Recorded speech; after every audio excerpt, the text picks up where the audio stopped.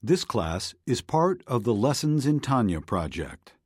More classes available at lessonsintanya.com. Major funding for this Tanya class is provided by the Mettel Corporation. Additional funding is provided by Tanya students like you.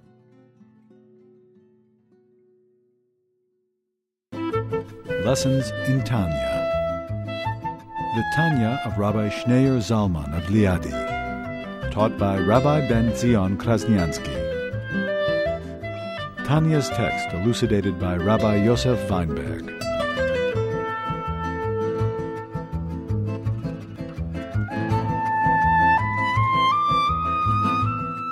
The personality of a person, the character of personality is real life. It's your emotions. Otherwise the intellect per se is just abstract, is just intellect. Divorced. An intellect that's divorced and disconnected from emotions is hardly godly. Because the first sign of godliness of godly emotions is it has to affect the personality, it has to refine you, it has to inspire you, it has to move you, it has to change you. So if an intellect that doesn't inspire and doesn't lead to emotions is surely not godly.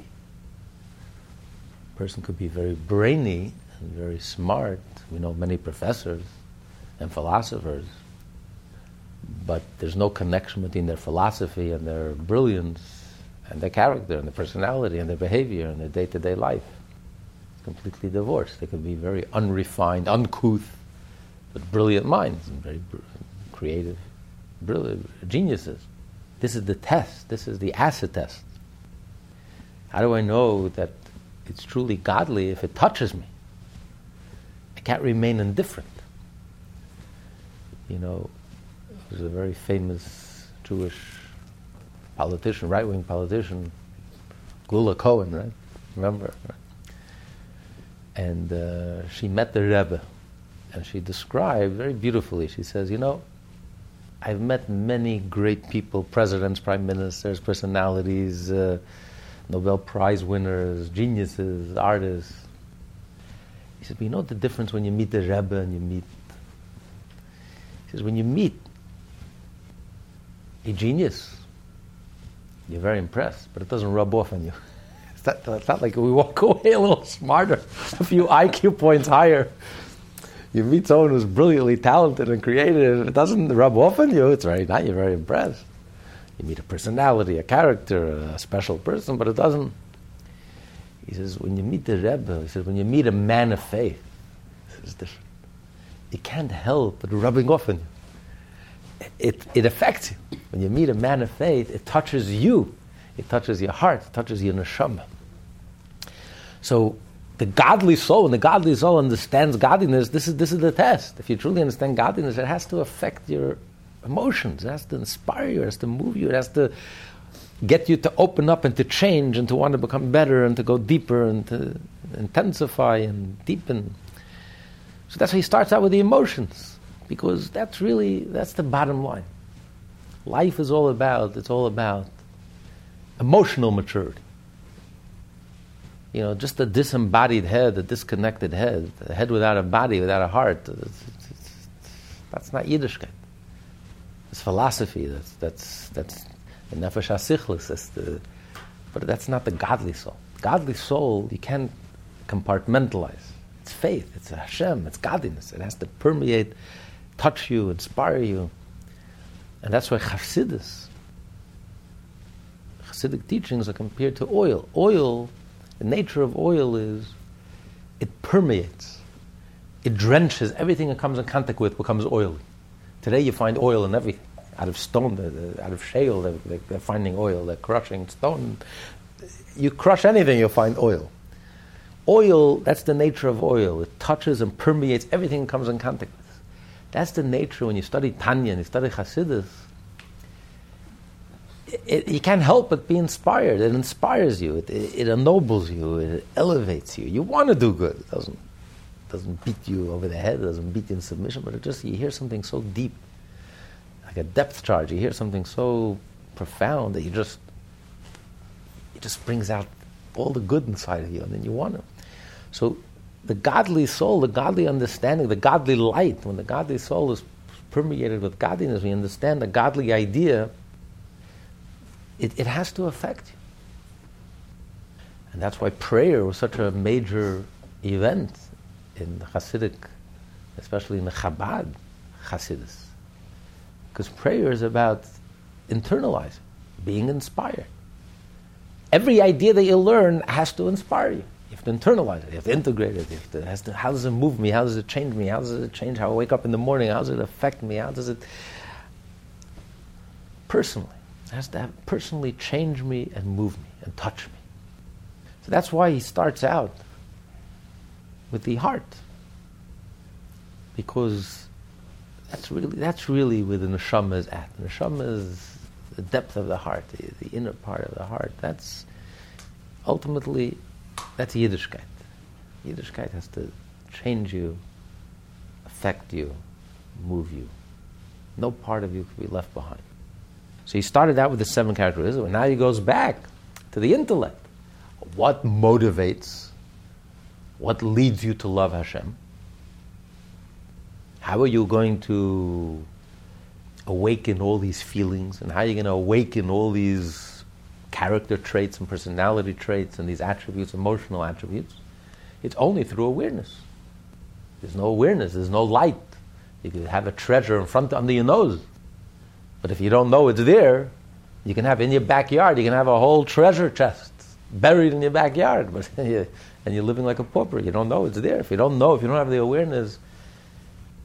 So without understanding, without chachma, bina das, without wisdom, understanding, and knowledge, you'll never ever get to that heart. You'll never get to that treasure. You'll never be able to activate all of your points, all of your personality points and character traits. And so it all has to be founded on understanding. And that's why it doesn't come naturally. Godliness doesn't come naturally to us. You need an education.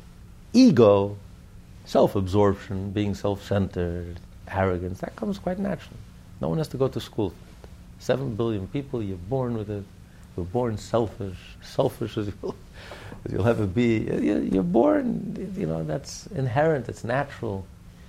You do have to go to school. You need an education to become refined, to become a mensch, to really change, you have to open your mind, to realize, to become aware. And the more aware you become, the more you can develop. That's the foundation that awakens these emotions. So that's what he's going to describe now, the Chabad. Page 279 in the middle, up to this point. Up to this point, the Alter Rebbe has explained how the 7 midot exist within the Jew's godly soul. These emotive attributes are activated by the 3 intellective faculties, the Sefirot of Chabad, Chachma, Bina, and Dat, which are now to be explained. Now, the source and root of all the attributes are in the Chabad. That is, Chachma is the source of the intellect, which apprehends Hashem and His wisdom, His greatness, and the holy attributes wherewith He conducts and animates all the higher and lower worlds. Bina is the contemplation of this apprehension of Hashem's greatness and His holy attributes in the length, breadth, and depth of one's understanding. The length of a particular concept, in this case the greatness of the Creator, entails drawing it down from its lofty abstraction by way of a parable, for example, to a level of intelligibility. The breadth of the concept refers to the multitudinous components and ramifications that await one's mastery. Its depth refers to the challenge of pluming its seemingly limitless profundity. Chachma is the source. That's the creative, the flash, the seminal, the seed, the understanding, the illumination, the beginning of awareness, the sense of godliness. The sense of godliness. To understand something godly, which is very intangible. You're dealing with something that you can't see or hear or taste or touch or smell. You can't receive it with the 5 senses. You're talking about even spirituality we can't see, and it's beyond our anything tangible, but especially you're talking about something godly, Hashem and His greatness and infinity and you're talking about things that are really beyond. So it's the chachma. It's the beginning. It's the beginning of the sense, to get a sense of, to be able to understand godliness the same way that we understand something tangible, something physical, something you can wrap your mind around, you can really understand, you can really grasp. Like someone understands a stock market, or someone understands a business, or someone understands a concept. To really understand the greatness of Hashem, and to really get into it, it begins with chachma. Chachma is that sense, that intangible sense, to be able to see, to sense, a feeling for these ideas of the greatness of Hashem. But then you have to take it to the next level. Next step is bina. Because unless you are able to spell it out in great detail, chachma is very vague. It's a feeling, it's a sense, it's a word, it's a point, it's an idea, but unless you can really flesh it out and really spell it out and create a beautiful structure, and the test is how wide, how expansive, how many details, how, if you don't really understand something, you can't talk about it. You're done talking in a minute. You stop most people, even people who went to yeshiva all their lives, talk about God. It's a 2-minute conversation. What's there to talk about? I believe in God, end of story. Talk about the stock market. You have a few hours, let me tell you which stock I invested in, which company I'm good, what my business is all about, what my business ideas. So about your business, you can talk for hours. You studied Torah for 18 years of your life, and you have nothing to say about Hashem. Because there's no words, it's not a reality, I can't flesh it out.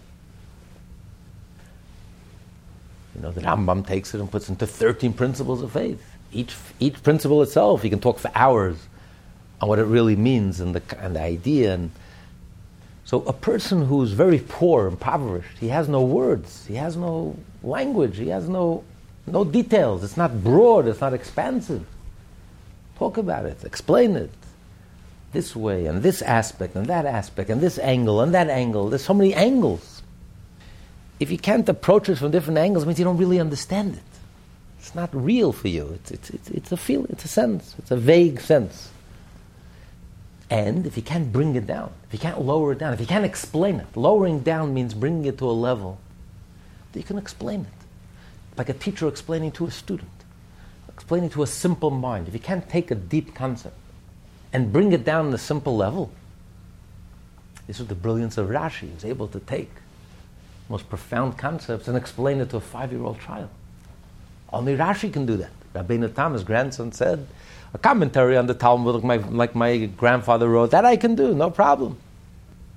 But a commentary on the Chumash, to explain to a 5-year-old child, to take the most brilliant ideas and to bring it out so clearly, crystal clear, that even a 5-year-old child can grasp it, this only a Rashi can do. This is lowering it down. The ability to take an idea and to explain it in the simplest, seemingly it's not even related, to bring it in the simple world, but the same idea, to see the same idea and to see that play out in almost a different setting, a simple setting.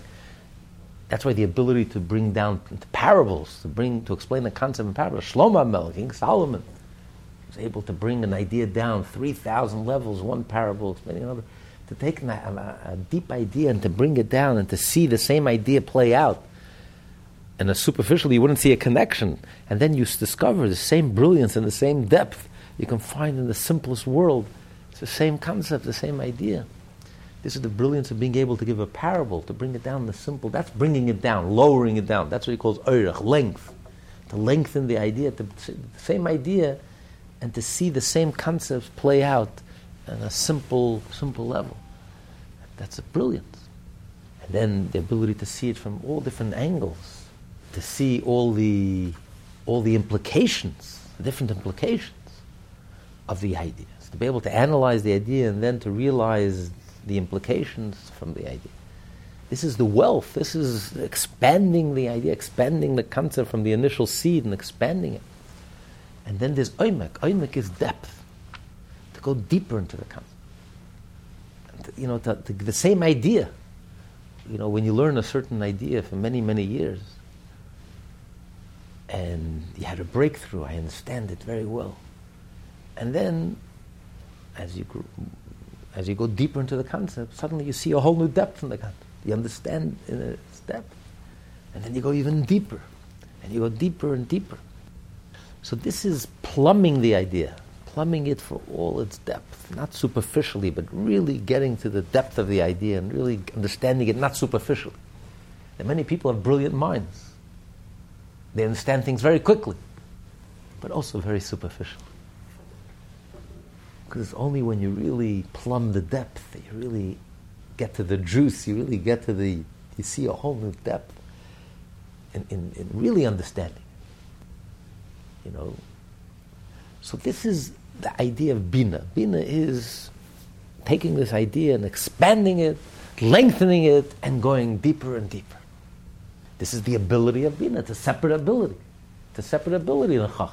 Chachma is the ability to see, to sense, the creative genius, to be able to, the breakthrough, the innovation, the revelation, the excitement of sensing the idea, of the novelty.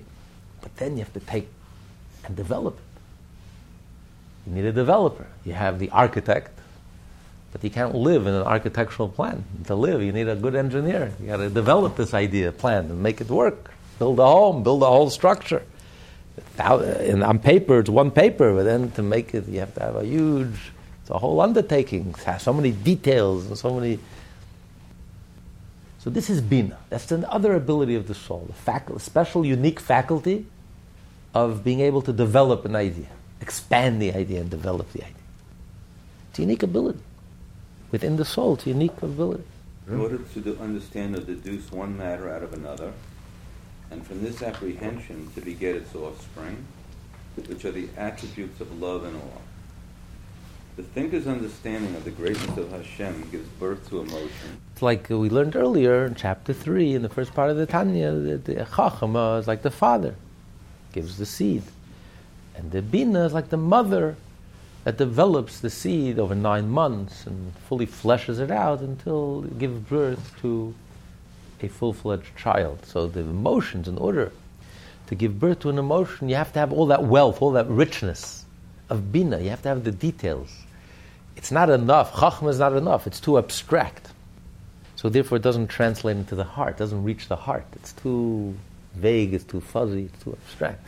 It's only when the Chachma then is processed. This is the processing. When the Chachma is processed through Bina, it's fully processed, then you can give birth to an emotion. Then you can develop, you could reach the heart, and the heart can get excited. The heart could relate to it. The heart can suddenly start getting excited about godliness. The thinker's understanding of the greatness of Hashem gives birth to emotions, a love and a fear of Him, and the other attributes born in the divine soul, which contemplates and meditates upon Hashem's greatness as to how His greatness is unfathomable. He says, based on the different understanding, based on all this understanding, will lead to different emotions. As we discussed at great length in the first part of the Tanya, chapters 41 through 46, the Rebbe explains at great length the different levels of awe and the different levels of fear and different levels of love, so many different levels. Because in order for the Beinoni to develop a internal life, as Alter Rebbe says, for the Beinoni, in order to be a Beinoni, you have to have an internal life. If you have no inner life, if you're not alive, you don't feel anything for godliness, and you don't have a love of Hashem, you don't have an awe of Hashem, the mitzvot will dry up. You won't, ultimately will affect your behavior as well. You can't be a Beinoni, you can't behave appropriately, especially 100%, if you don't have that inner life.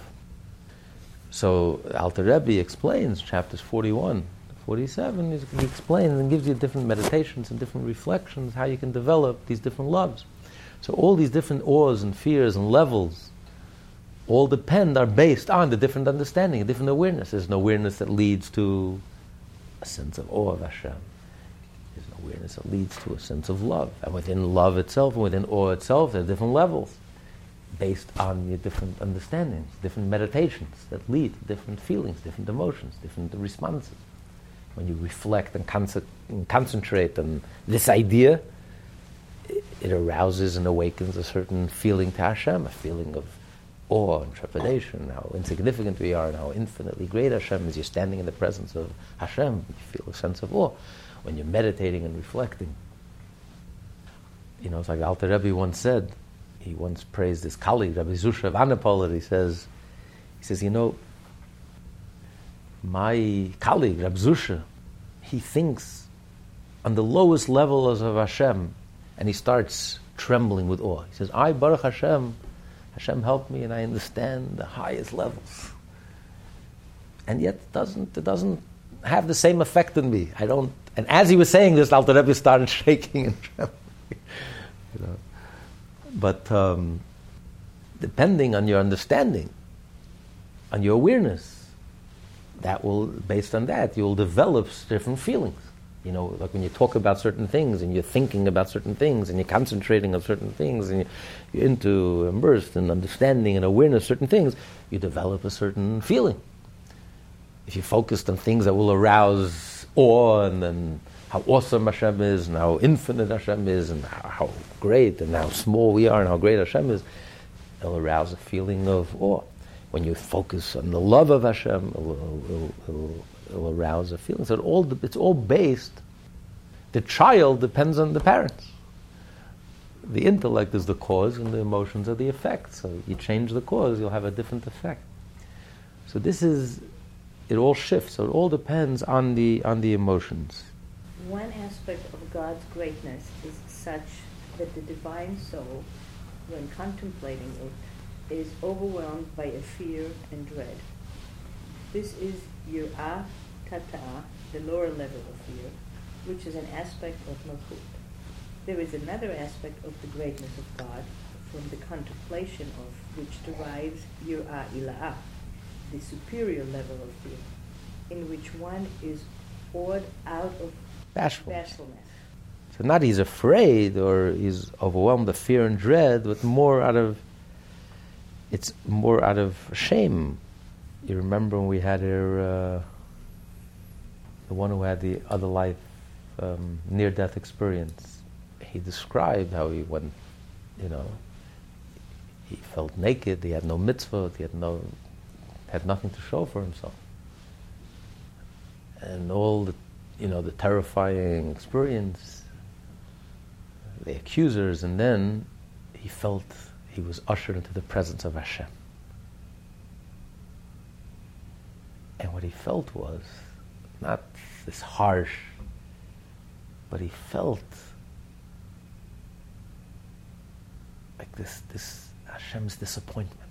Like Hashem says, I send you, a piece of me, into this world, and you did nothing with your life. He says, it was so loving and it was so, but the disappointment was more crushing than anything else. To feel Hashem's disappointment. Hashem had so much expectation. Hashem had so much trust. Hashem, I trusted you so much. I believed in you so much. What happened? So that's a fear. Not the fear Hashem is going to punish me. Hashem is going to be harsh with me. It's shame. I'm ashamed. I'm embarrassed. When you're standing in the presence of greatness, you're just embarrassed. You feel, what have I done? There's so much expected and so much given and so much energy and potential that was given to me and so much trust. And there was so much at stake. Hashem himself was put his fate in my hands. And what what did I do with it? Nothing. So that's shame. It's not that I'm afraid I'm going to be punished, someone's going to hurt me. It's just the truth. When you're standing in the presence of greatness, the truth. Just you feel so ashamed. He says that's more awesome than the other fear, the lower level of fear. The darkness and the dread and here it was from greatness. When the truth of Hashem hits home so strongly. You're just embarrassed inside. So the ability to feel shame is it comes from something very deep inside. Animals don't blush. The ability to blush really comes from a very deep, sensitive place. It means there's something genuine inside. Today, people don't blush anymore. Not only aren't they ashamed, they actually are very proud. They parade it in public. The ability to be ashamed is actually when you confront truth. It just you feel it's an internal thing. It's a beautiful thing. The ability to feel shame comes from a very deep, sensitive, inner place. Something very profound. So the fear of shame, it's something very beautiful and very deep and very profound. This is the higher level of awe. So that comes from a certain meditation. And he's not going into it because we already learned this at great length. You can go back, lessonsintanya.com, in the chapters in the 40s. And he explains which meditation brings out you're standing in the presence of Hashem, Hashem's infinite greatness, and that leads you to a sense of, that meditation, a reflection, leads you to a sense of shame, inner shame. How could I let down my life could be so meaningless and it's empty and superficial when there's so much here, there's so much trust given to me, so much at stake, such infinite implications to everything that I do and everything that I say and everything that I think, and so it leads to an inner sense of shame, which is actually beautiful. It's very healthy. It vitalizes us. Fear gives us life. Yiras Hashem gives us life. It's the greatest praise you can give a Jew is that he's a Yiras Shamayim, he's a God-fearing person. It's the highest praise you can give a person. He's a God-fearing Jew. That's a Jew you can trust. A Jew who doesn't have Yiras Shamayim, run for the hills. Yamalkas, Yarei Melaka, Yarei Malka, you're afraid of Hashem. So this gives us life. This vitalizes us. This wakens us up. This gives you a pump of energy. It pumps you up with energy. It gives you an adrenaline shot. This makes you feel alive. This is wonderful. It's not a negative thing. Fear is negative. It's wonderful. This keeps us alive. This gives us vigor. It's vigorous. It's invigorating. It's rejuvenating. It's refreshing. It keeps us real, grounded, down to earth. It keeps us humble. It keeps us, it's wonderful. Make sure we don't get jaded and taken by ourselves. And, you see a Jew, 60, 70, 80 years old, he's a God-fearing Jew. Wow, they're so youthful, vibrant, vital, alive. We are pleasure, a real person, no ears, no arrogance, no ego. It's a real person. This comes from Yirah Shamayim. This all comes from the Yirah of Hashem. So you have the lower level of Yirah, the higher level of Yirah. There is also an aspect of God's greatness from the contemplation of which derives Ahava Rabbah, the great love. And still another aspect of God's greatness from the contemplation of which derives Ahava Zuta, the lesser love. All these levels of Ahava and Yirah are internal emotive attributes that are fathered by Chabad. So we learned there's a lower level of Ava, which is, for example, is the love Hashem, because Hashem is your life and Hashem is your energy. And if you love life and Hashem is the source of life, if you're looking for life, you have to be plugged into the source of life. So this gives you fills your heart with a feeling for Hashem, a love for Hashem. Then there's a love, like a great love, like a child loves his parent. Hashem is your parent. Hashem is your father. It's more than just Hashem is my life. Hashem is a child is so dedicated to his parent, he would even be ready to give up his life for his parent. So this is a love that's completely transcendent, a love that's completely overwhelming. It's a consummate love. And so there's different levels, and these two levels of love are dependent on the level of the reflection, the level of the understanding of Hashem. If you're looking at this world, Hashem fills the world, Hashem is the soul of the world. So then that leads to a lower level of love. But if you're meditating and reflecting on how Hashem transcends the world, Hashem transcends the whole frame of reference of the world, and you think about the greatness of Hashem, that Hashem is not about creating worlds. The ability to create within Hashem, he can hardly find it in himself. It's completely insignificant to Hashem, and Hashem himself is so beyond that. And you reflect on that, it leads you to Ahava Rabbah, tremendous love, overwhelming love. That completely elevates you beyond your ego, and it's all consummate. And so these are all depends on the different levels of meditation and reflection that will lead to the different levels of different responses, different levels of love, of feelings. The same applies to the external attributes, i.e., chesed and so on. They too emanate from Chava. Right. So even the external expression of love, which is chesed, to give, to be a giver. So it's also dependent on your meditation. When you meditate and reflect, that Hashem gives us. And that's Hashem's, and that we give Hashem a purpose. Hashem's purpose is to give us. So then you realize how that's my life's mission, that's my purpose in life, is to be a giver. I have to give, I have to do something, I have to accomplish something, I have to bring something to the table. And it's the receiver that actually gives me purpose and gives me meaning.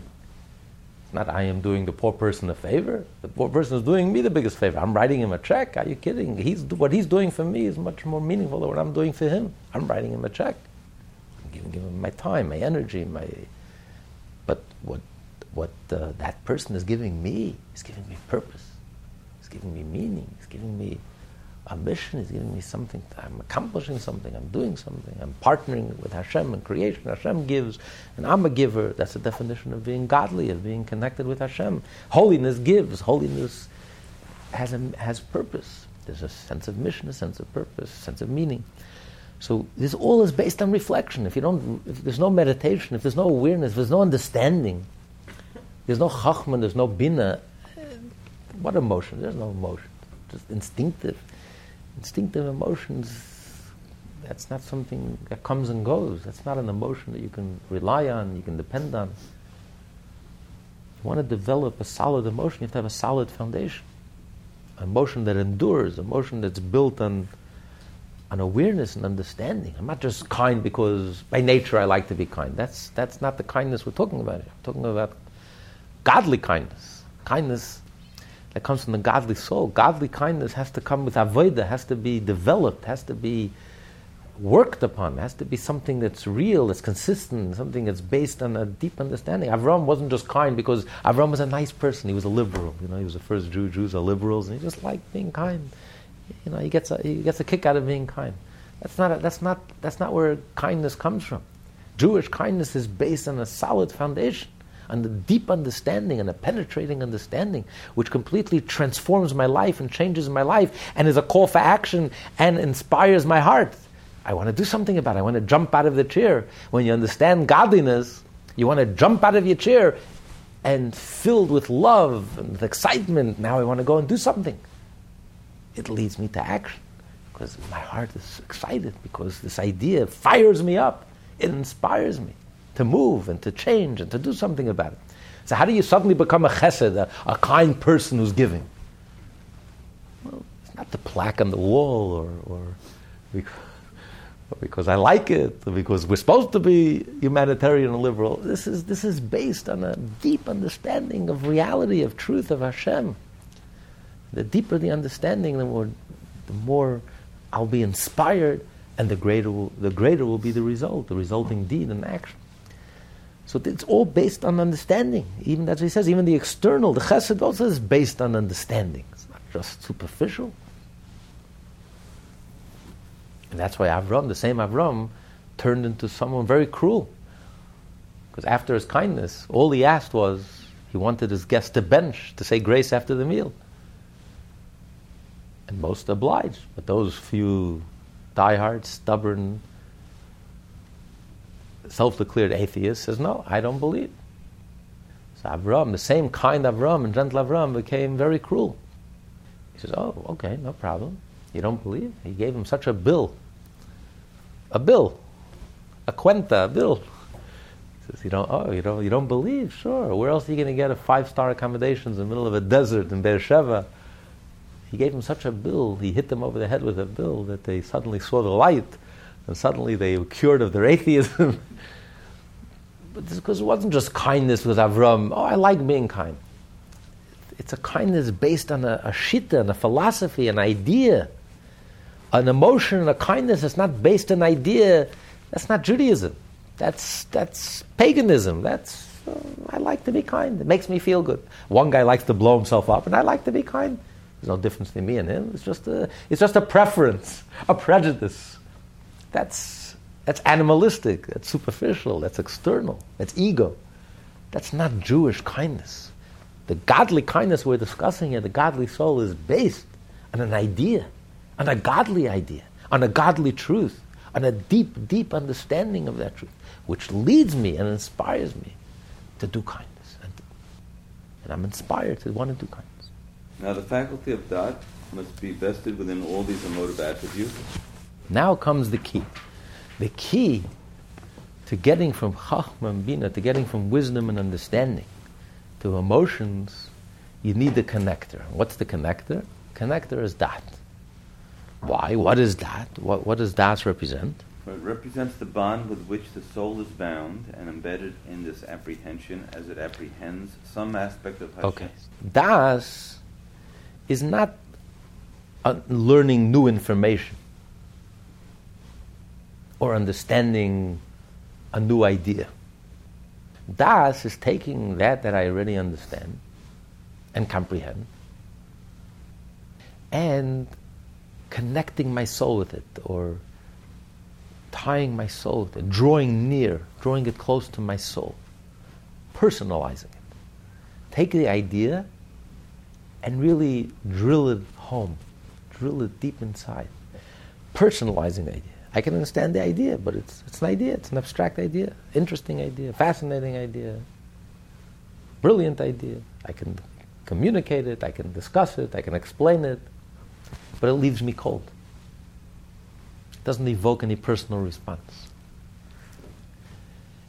Das is the ability to become intimate with the idea. And we all have that ability.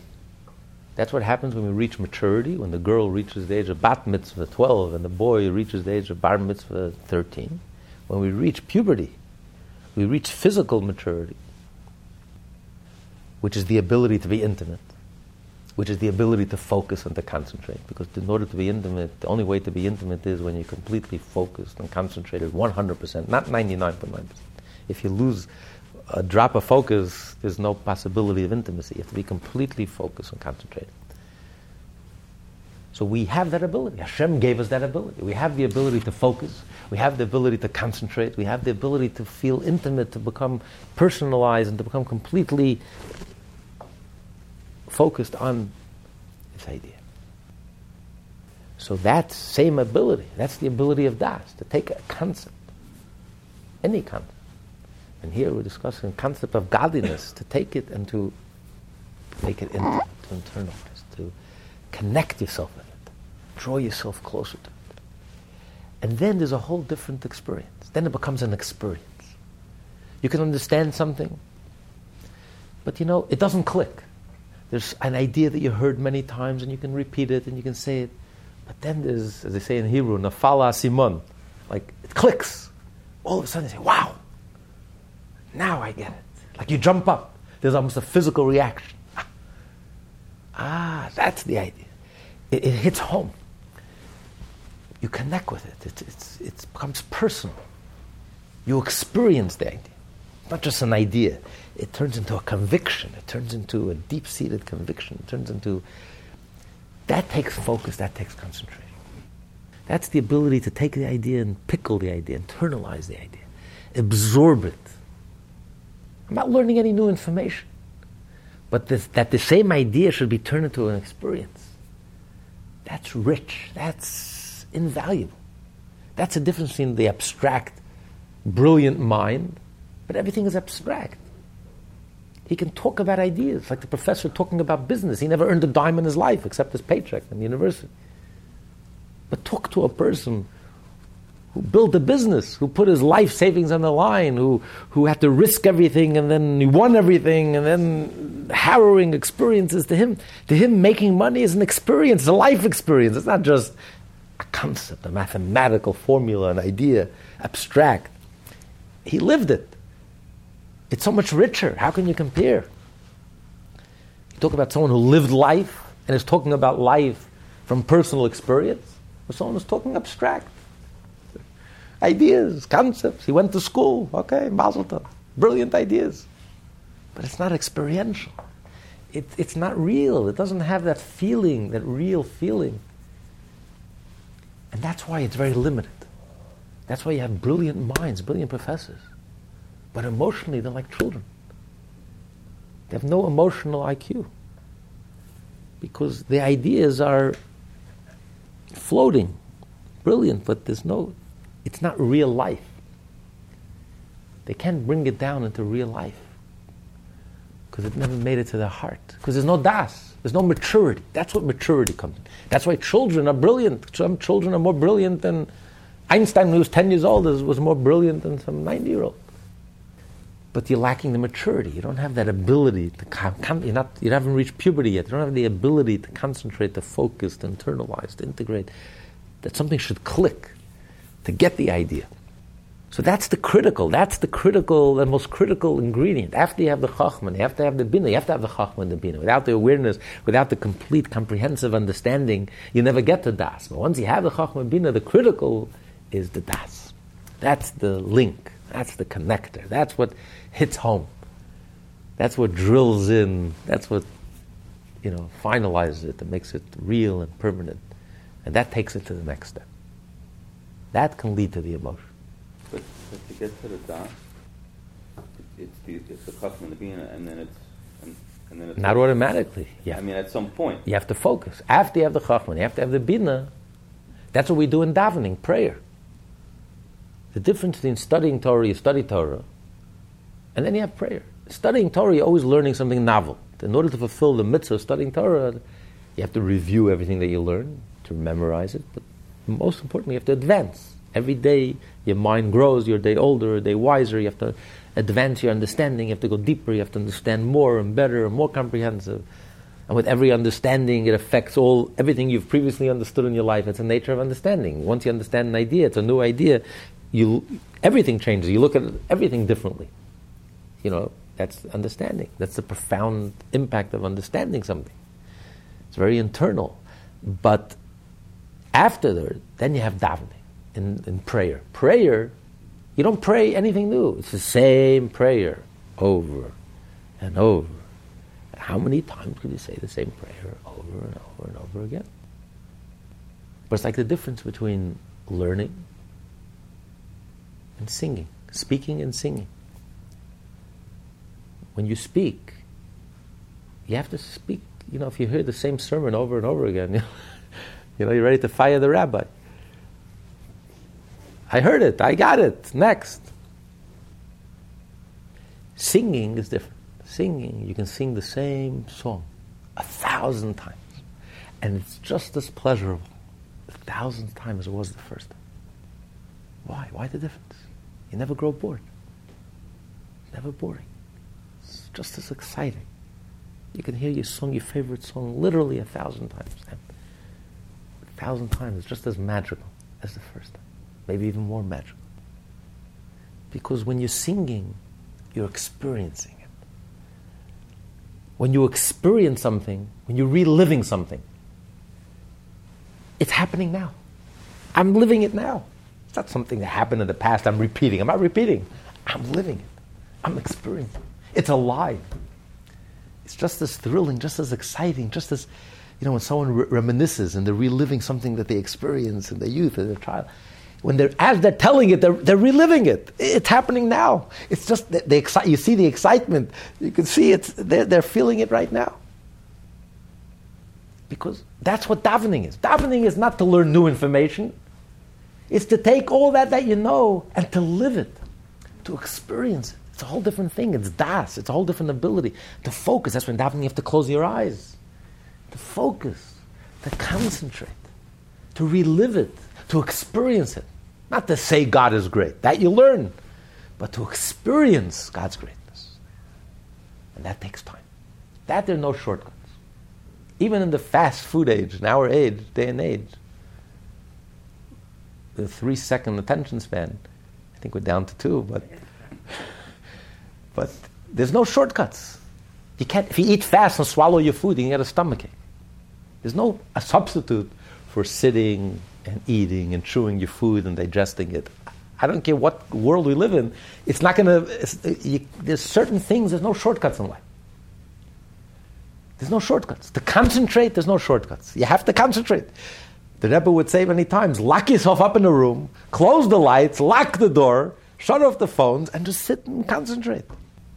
Because there's no substitute. Yeah, we live in a fast world, and everything is hoo-ha, and everything is quick, and everyone is rushing, and you're rushing so quickly you don't have a second to breathe. And that's the world we live in, by divine providence, and the many things we have to behave that way. We have to grab whatever opportunities we have. But there's no substitute for das, for maturity, for sitting and experiencing and personalizing. And that is no shortcut. That you have to sit and you have to focus. And focus, remove all distractions. That's number one. You can't focus if you're distracted. The first thing when you come to daven is, you walk into shul, you have to stop. It says you have to walk. You have to walk, I think, 8 amas, I think it says. Or you have to wait how long it would take you to walk. In other words, you have to stop. Remove all distractions. I can't focus when my mind is racing in a million different directions. So first thing, you got to just remove all the distractions. That's just the preparation. That's the negative, removing all the distractions. Then you can create an opening, a space. Quiet, opening, a space. And then in that space you can go deeper and personalize the concept and become intimate with the concept. Total focus, total concentration. But we know that even in the year 2015, we have that ability. We have that ability. Every 12-year-old, every 13-year-old physically has that ability, which comes from spiritually. We have the ability. We have the ability of that. We have the ability to totally focus and concentrate. Things that matter to us, even in this age where there's zero attention span, but things that matter to us, people will sit for hours in front of their favorite game. Children with ADD sit like such discipline and concentration, sitting for hours. Talk to people about their money, they'll sit for hours. There's no attention span problem. Talk to people about themselves, they'll sit for days. There's no problem. Of course we have the ability to focus and concentrate. It just has to matter. That's maturity. Maturity is when something deeply touches you and something matters to you, then you focus and you concentrate and you don't get distracted and then you can move. Without movement, without the maturity, without focus and concentration, there's no change. No change is possible, there's no movement. Because if there's no emotional movement, that's what leads to behavioral movement, behavioral change. So experience is key. Maturity is key. It's emotional maturity. It's the ability to bring it home, personalize, connect. And that's where richness is. You know, the analogy of the home. Chachma is the architect, the blueprint, the idea. Bina is the engineering, the structure, building the home. But would you live in such a home? It's not livable. Then you bring in the decorator, interior decorator, the finishings. That's what makes a home. The beauty, the painting, the finishings. Now you feel at home. It's inviting, it's warm, it's comfortable. You know, it's that's the touch. That's the touch of Das. And only based on that could you move forward. Could you make decisions? People who are brilliant can't make decisions because they see every side. They see all the arguments on this side. They see all the arguments on that side. They're paralyzed. They don't. How does a person make decisions? If it's just based on logic, it's very hard to make decisions. Judges, leaders have to be decisive. They have to have the ability to make decisions in very confusing situations. And the brilliant mind, I see 20 different possibilities, and I see, I'm not sure, this is right, that's right, how do I know, what do I know? And he's lost, he's paralyzed. The leader has das. To have a leadership, you have to have das. To make a decision. A judge is to have the ability to make a decision. I hear all sides of the story and I have every angle, the prosecutor and the defense. But then I take it all in. And then I get the feeling. I get the feeling for it. And the feeling tells me what's the right way. So this can only come from das. This comes from maturity. It's not brilliance alone is not enough. Logic alone is not enough. You have to be able to experientially have a feel for it. A real life feel. You have to sense it. You have to feel the idea. You have to experience it. You have to bring it home, internalize it. And then you can come to a decisive direction, a decisive decision. So this is das. This is all das. Very key, very essential. We're missing das. The Gemara says, Deya chasartev, you're missing das. Makanisa, what did you acquire?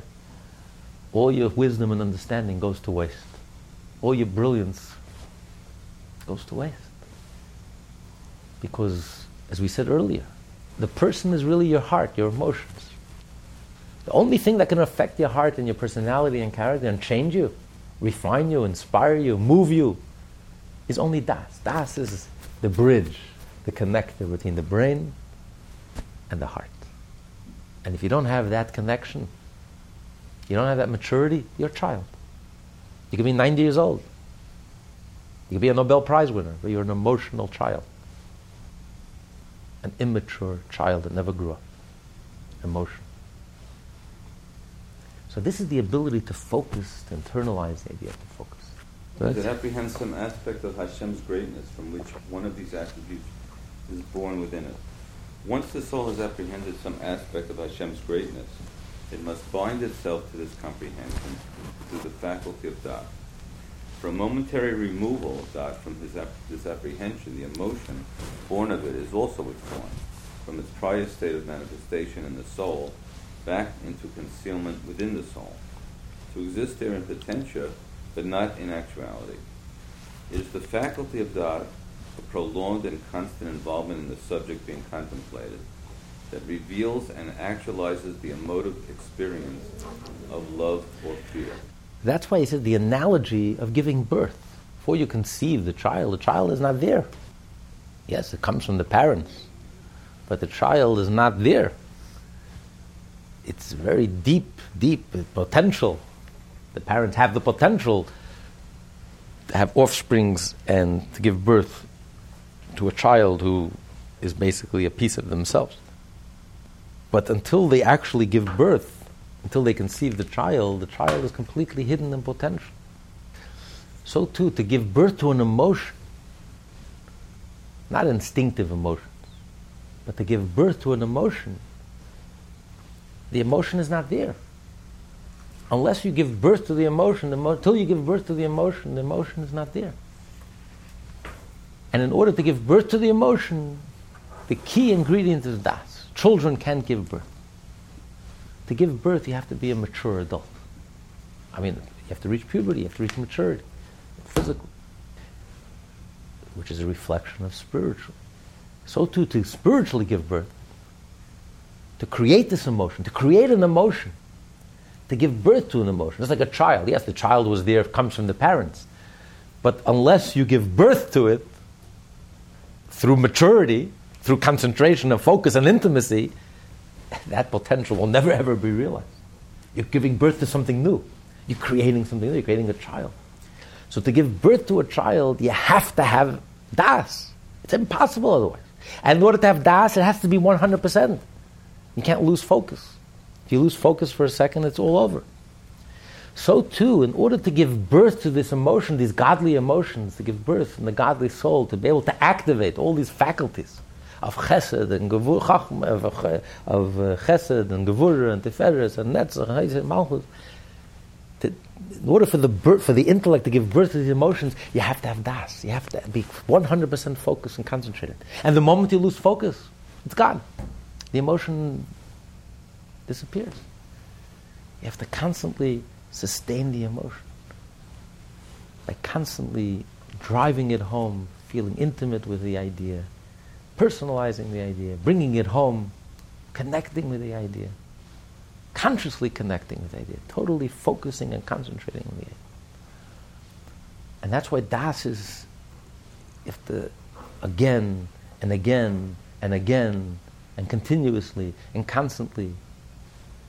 And obviously, since we're not capable of being constantly turned on, constantly connected, that's why we have prayer. Prayer is a time, when Hashem gave us a time, that we remove ourselves from all distraction, the hour of prayer. Because if prayer was just about asking for our needs, the whole prayer would take 5 minutes.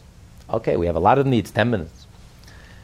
Well, you don't need an hour every morning to pray. It's a very busy time, and an hour after being in the office was an hour. But prayer is more than just asking for your needs. The inner idea of prayer is that's a time to develop this das, to concentrate, to focus, to connect. Without any distractions, the world doesn't exist. The first thing you do in the morning before you busy your mind with anything else, the first thing you do is you focus on Hashem, you focus.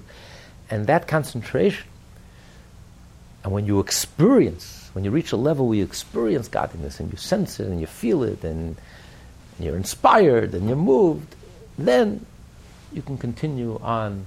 Then you study a little Torah, then you continue on to your business, and the taste will linger for the whole day and will give you the inner strength that you need in order to do the right thing. But this ability to concentrate, you have to concentrate. You can't concentrate for a split second. Concentrating for a second doesn't do it. Just like intimacy, you can't concentrate for a second. There's no intimacy then. It's not possible. You have to concentrate. And concentrate. And continue to concentrate. To personalize and to integrate. And then you're totally focused. You're centered. You're focused. Every fiber of your being, every bone in your body, consciously, subconsciously, your whole being. Then you can have the maturity to develop a real feeling, to give birth to a real child, to give birth to a real feeling, and a feeling that will endure. It won't be like a flash in the pan, a moment of inspiration that just is gone in a poof. Easy come, easy go. It's based on something real and sustainable. That is why the term dat is applied to poetry, which means being intimate. For it signifies a bond that results in an issue. An issue, in a child. Just as out of dat are born the emotions. This is the faculty of dat, tachton, the lower level of dat, which extends into the attributes and vests itself in them to animate and sustain them. There is also a faculty of dat elyon, a superior level of dat, through which the source of the intellect that apprehends the profundity of a concept is bound and connected to it, like a point or a flash of lightning that flashes over one's mind, so that the concept will extend downward. This is a whole higher level of dat, a whole different idea of dat, which combines and merges the two brains, the right brain and the left brain. It's very rare to find that combination. There are people whose strength is their creative mind, and they're not strong at all when it comes to being analytical and logical. That's not their strength. The strength is they're innovative, they're creative, they're brilliant in that way. But many times they themselves don't fully appreciate and comprehend their own creative genius. The very creative people sold their concepts for pennies. And there was others who understood what they've accomplished and reaped the reward. So, on the other hand, you have people who don't have a creative bone in their body, but are just brilliantly analytical. Give them an idea and they'll dissect it and take it apart and break it down and analyze it and manufacture it, engineer it, and it's rare to find a combination. A person who has fully developed chachma and fully develop Bina. He says the higher level of Das has a unique ability to combine Chachma with Bina. Chachma is more like a feeling, a sense, but you can't yet put it into words. It's vague, it's fuzzy, it's nebulous, it's a feeling, a sense. I can feel it, I can see it, but I can't describe it. Even to myself, I don't have the words for it. Bina can be very loquacious. Bina is articulate, Bina is logical, philosophical. I'll break it down, I'll explain it, it's clear, it's there's a beginning, there's a middle, there's an end, it's very clear. But it's dry. It's very mechanical. It's not always exciting. It's hard to read. People have very brilliant books, but it is very dry and mechanical and very long. Tomes, volumes, pages and pages and pages. It's not as exciting. It doesn't have that energy. It doesn't have the same excitement. You know, the brilliant mind, the creative mind it's dynamic, it's exciting, it's innovative, it's revelatory, it's like a revelation, it's like stunning, it's shocking, it takes you in a whole new direction. I would never think of it in a million years, and it opens up a whole new vista. It's a vision, it's artistic, it's dazzling. The analytical mind is very dry and cut, it's very mechanical, it's mathematical. Figure out this idea, and this point leads to that point, and the logical point leads to the next logical point. Of course, in its own way, it's brilliant, you know. Yeah, someone who understands something very well and comprehensive and could discuss it for hours and could explain it and it's very, you know, this very rich. But what Das combines the two. What Das does is it articulates the inarticulate. It puts into words the deepest levels that can't be put into words. The deepest places that are really beyond words. And the reason why it's so vague and fuzzy and nebulous is because you're dealing with something that's subconscious. You're dealing with something that's really beyond the conscious mind. It's beyond concepts, ideas, simple breakdown of ideas. You can't put it into words. It's hard to put into words. You know, things you can put into words, you can analyze and put into words. It's very logical and mathematical. It's very external. It's mechanical. But the soul can't be put into words. It's very hard to put what's really going on, the inner dynamic, what's going on in the subconscious, the real source of everything that's really going on the conscious level. But it's really beyond our grasp. We can't talk about it. We don't have words for it. And it's dark even to ourselves. It's vague and fuzzy even to ourselves because it's so deep and so profound and so beyond our conscious comprehension. And yet with Das, with a higher level of Das, you're able to capture in words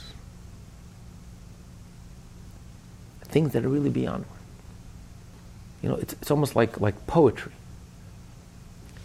The words of the poet, it stirs you. It stirs you. It shifts you. It stirs your soul. You can say the same thing, right?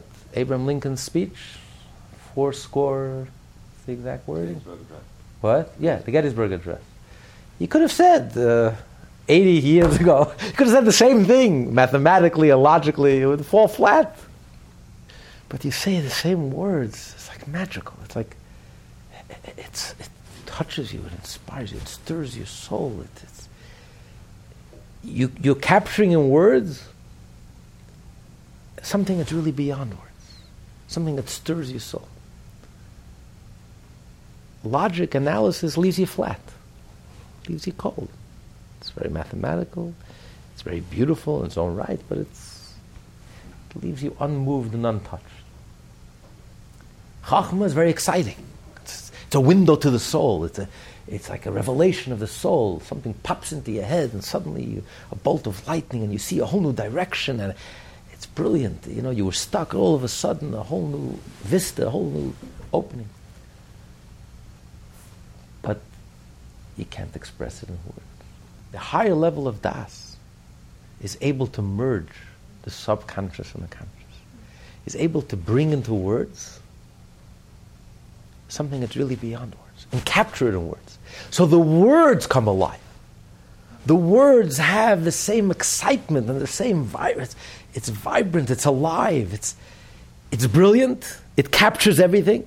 Something that can't be described in words, that like thousands of details, millions of details are captured by these few words, and suddenly, and it's able to shift you forward, it's able to move you forward, it's able to...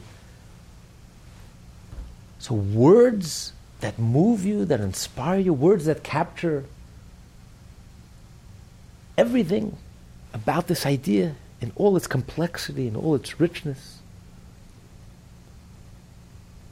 It's really capturing the emes, the truth of the idea. Because brilliance, mathematical, is very mathematical and brilliant, but it doesn't change you, it doesn't affect you. But when you're able to capture the depth, it's the ultimate depth, you're able to capture the true depth, and it has to have an effect in you. It just stirs you. You can't remain indifferent. It affects you. It stirs you up. Because these few words have captured something that's really beyond words. So you have the perfect combination. You have crystal clear. I'm able to articulate it, put it into words. It's crystal clear. But at the same time, I haven't lost any of the excitement, the energy, the soul, the subconscious. It's capturing the soul in words. Versus analytical per se is almost soul denying. It's the more verbiage there are, the more words there are, the more analytical, and the bigger the book gets, and the more words there are. It's like you bury the light, you bury the energy, you bury the excitement, you bury the soul. It's brilliant, but you're getting a headache. And the inspiration is gone. You don't feel the... But the ability to be able to combine the two, to capture in words something that's really the soul, to capture the soul in words, that's a very unique combination, where the two complement each other. The right brain and the left brain, the creative mind and the analytical mind merge. The analytical mind captures in words, in clear, crystal clear words and definitions, the whole depth and the whole excitement and the whole soul. This is the union of Chachma and Bina, to unify, to merge. It's like an intimacy of Chachma and Bina to become one. This is the highest level of Das. This is Das. This is reaching into the subconscious. Freud talked about the subconscious. He made the world aware there is a subconscious. The problem is you can't access the subconscious.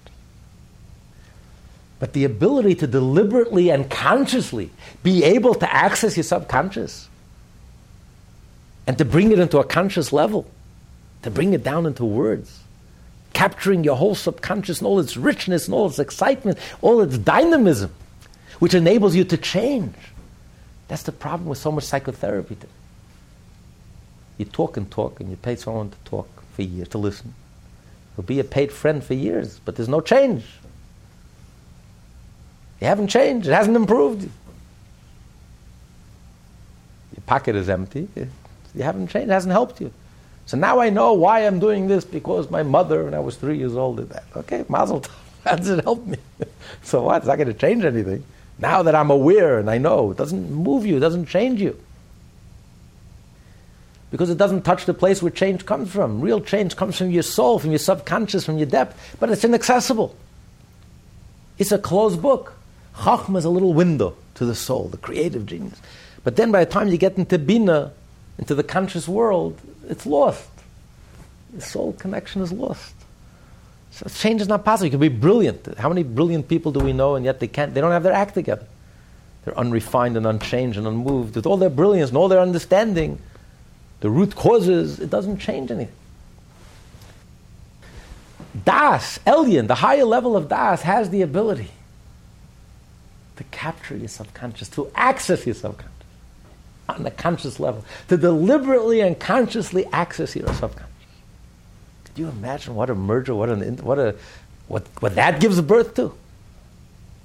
The change that you can change.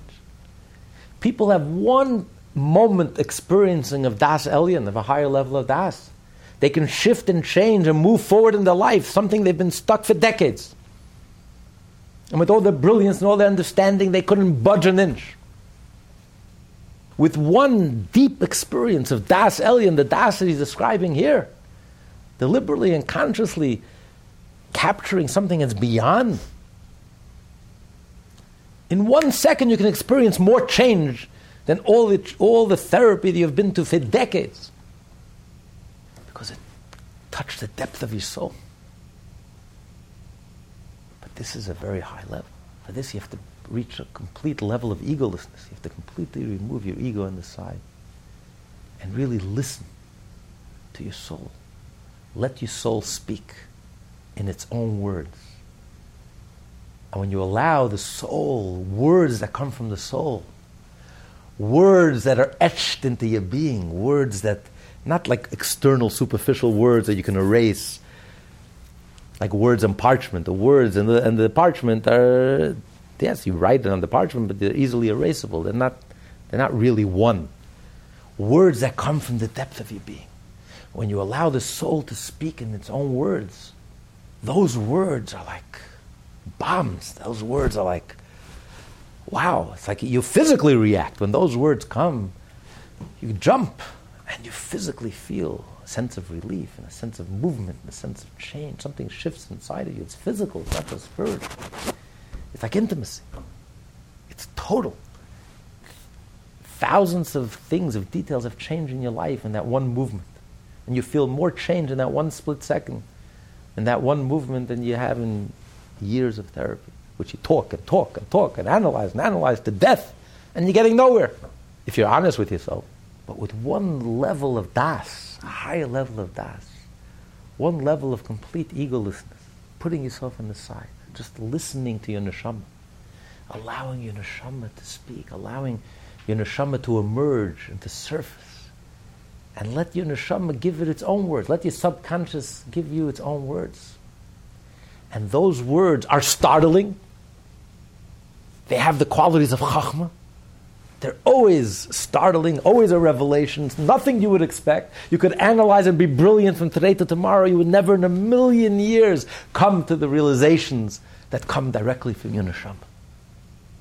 So you have the level of chachma, startling realization, revelation, but you have words. You can capture it. And this is really what Chassidus has accomplished. This is what Chassidus has done.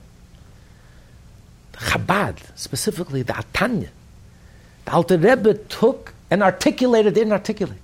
He took neshama, things that we only instinctively, every Jew has faith with, the believers, the children of believers. And that's why when we learn Chassidus, it resonates so deeply. But we always knew it, but instinctively we didn't have the words for it. And the Alter Rebbe is giving us neshama words. When the Rebbe speaks Tanya, when the Rebbe speaks a Maimah, speaks Chassidus, the Rebbe, these are neshama words.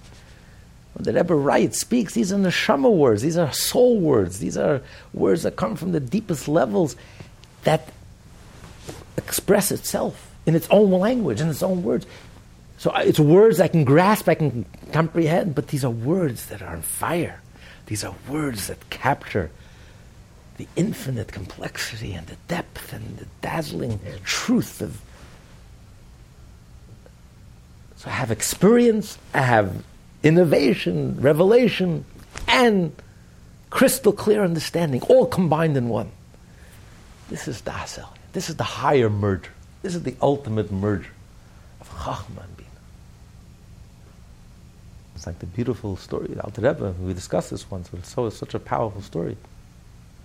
Alter Rebbe used to say Hasidic discourses. He would get so excited that many times he would just roll on the floor while he was saying the Hasidic discourse. And that's why there are many transcripts of those who would repeat, would write down what Alter Rebbe wrote. And there are many of the transcripts, there's missing gaps. There's gaps. Because the Alter Rebbe would roll on the floor, and those who were responsible for repeating would start rolling with him. They wanted to hear it, Alter Rebbe. They don't want to miss a word. The train of thought that Alter Rebbe was saying. Sometimes they were successful, sometimes not. So the gaps were those. But the most beautiful part of the whole story is even when Alter Rebbe was seized by ecstasy and he was rolling on the floor, completely oblivious, he was so excited, he didn't stop speaking. He didn't stop speaking. This is Chabad. This is the higher level of Das. Articulating the inarticulate. The profundity of the apprehended concept will thereby come to be understood with extensive clarification in length and breadth. This stage being the function of the faculty of Binah, which is known as Rechovot HaNahar, literally, the expanses of the river, as will be explained in its place. The Rebbe says he's referring to the Tanya, the first part of the Tanya. The faculty of Da'at Elyon unifies Chokhmah with Binah. For Chokhmah is the intuitive flash of illumination that would vanish as quickly as it appeared if it were not anchored by Da'at in the comprehension of Binah, whereby this seminal point assumes length and breadth. Chokhmah is thus likened to a wellspring whose waters issue forth drop by drop, while Binah is linked to a broad and deep river. It is a function of Da'at Elyon to draw the wellsprings of Chokhmah into the river of Binah.